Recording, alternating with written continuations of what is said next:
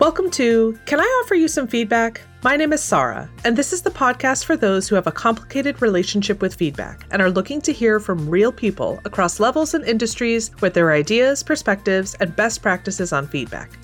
Before we dive in, I'd like to introduce our guest for the podcast today, Diana. She's an operations executive and culture strategist. Welcome to the conversation.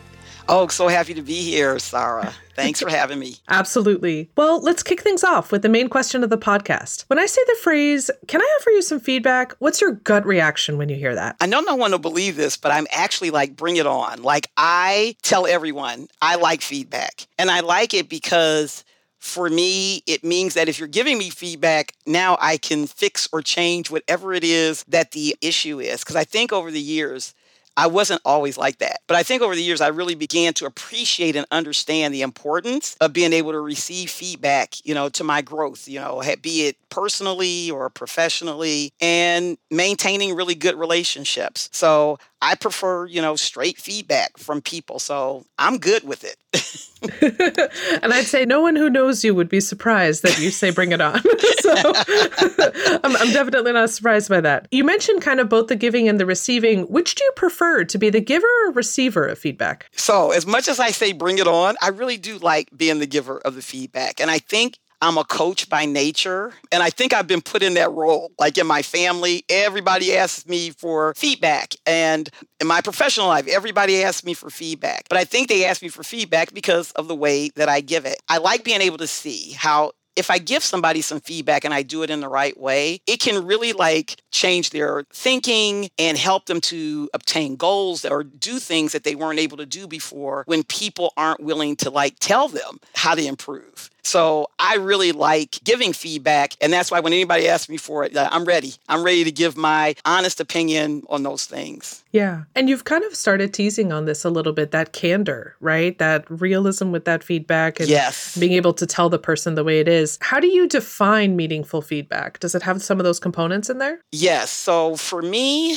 meaningful feedback starts with kindness and empathy, because I think before you give feedback to someone, you really kind of need to deliver it in a kind way. Because I always say, because if I'm ready to receive your gift of feedback, I don't want it all wrapped up in a package of anger with a little bow of hate on it. I can't receive it. I can't receive it. But people can receive things better if you're kind and you're empathetic to whatever it is I'm giving you feedback about, understanding why were you acting that way, or why is it that you are doing something a certain way. Being able to bring that empathy, I think, is important. The other component, I think, is it has to be honest. It's hard. People struggle with giving honest feedback to people. They are, we really want to spare people's feelings. I think sometimes because people don't know how to deliver it. I said, even when you're paid to be a supervisor and you have to give people feedback, there are all these people walking around not having any idea what they're doing wrong, because even the supervisor is a little afraid. So I think that it's important to deliver the feedback, in a kind way, but actually be honest about what it is. And then I think the last thing is it has to serve a purpose.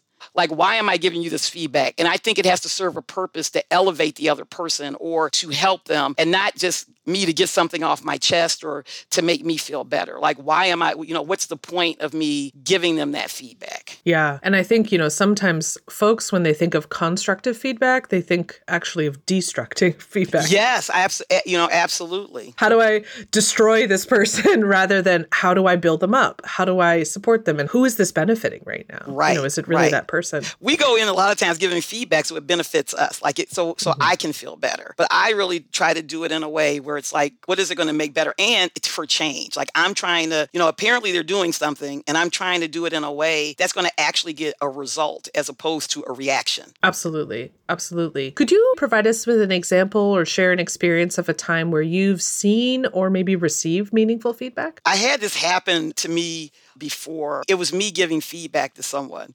So they had done something, and I'm going to tell you, I was just I was a little mad, and I was going into the session, to meet with them or talk to them about it. And I was going in a little ready to load it with bear, like to tell them all the things. And it was so funny, like right before we get on the call, something in my brain said, ask them or talk to them. And instead of me like really coming out with, you didn't do this and you didn't do that and you didn't do this, I started with, how are you? And then I started with talking about, why is this happening? And out of that unveiled like all of these things that were going on in this person's personal life that I would have never known about. And I would have felt so bad. And then I was able to help them. I was able to give them feedback on how to better show up at work, taking into consideration all those things that were going on in their life. And I learned a valuable lesson from that because I was so happy that I didn't start with the conversation that I thought I was going to start with. So that was some time ago, but that sticks in my brain and always reminds me how to approach people. Absolutely. And that can be hard in the moment to stop the gut reaction of like, well, I'm going to tell them, right? Yes, to instead be like, let me understand why right now. Yes. The why is so important. Yeah. I'm curious, you've been supervisor yourself, obviously individual contributor many years ago. You've been a manager of managers. You've been an executive director, leader. I'm curious if you had one wish for something people could do better regarding feedback, what would it be? You know what? It really piggybacks off of what I just said.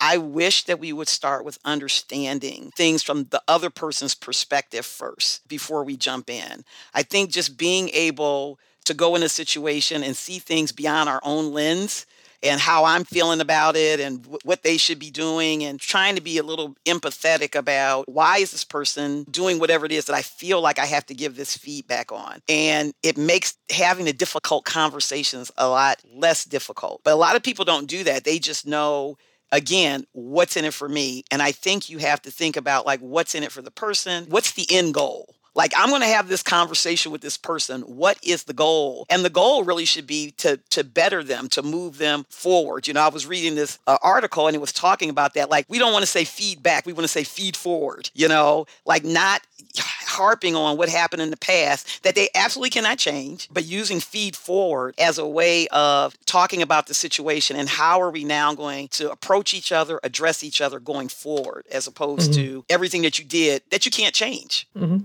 Yeah. And having that future orientation as well. I've also seen that slight shift for some people to just help refocus. Excellent. Well, for our last question in our time together, Diana, can I offer you some feedback? Yes.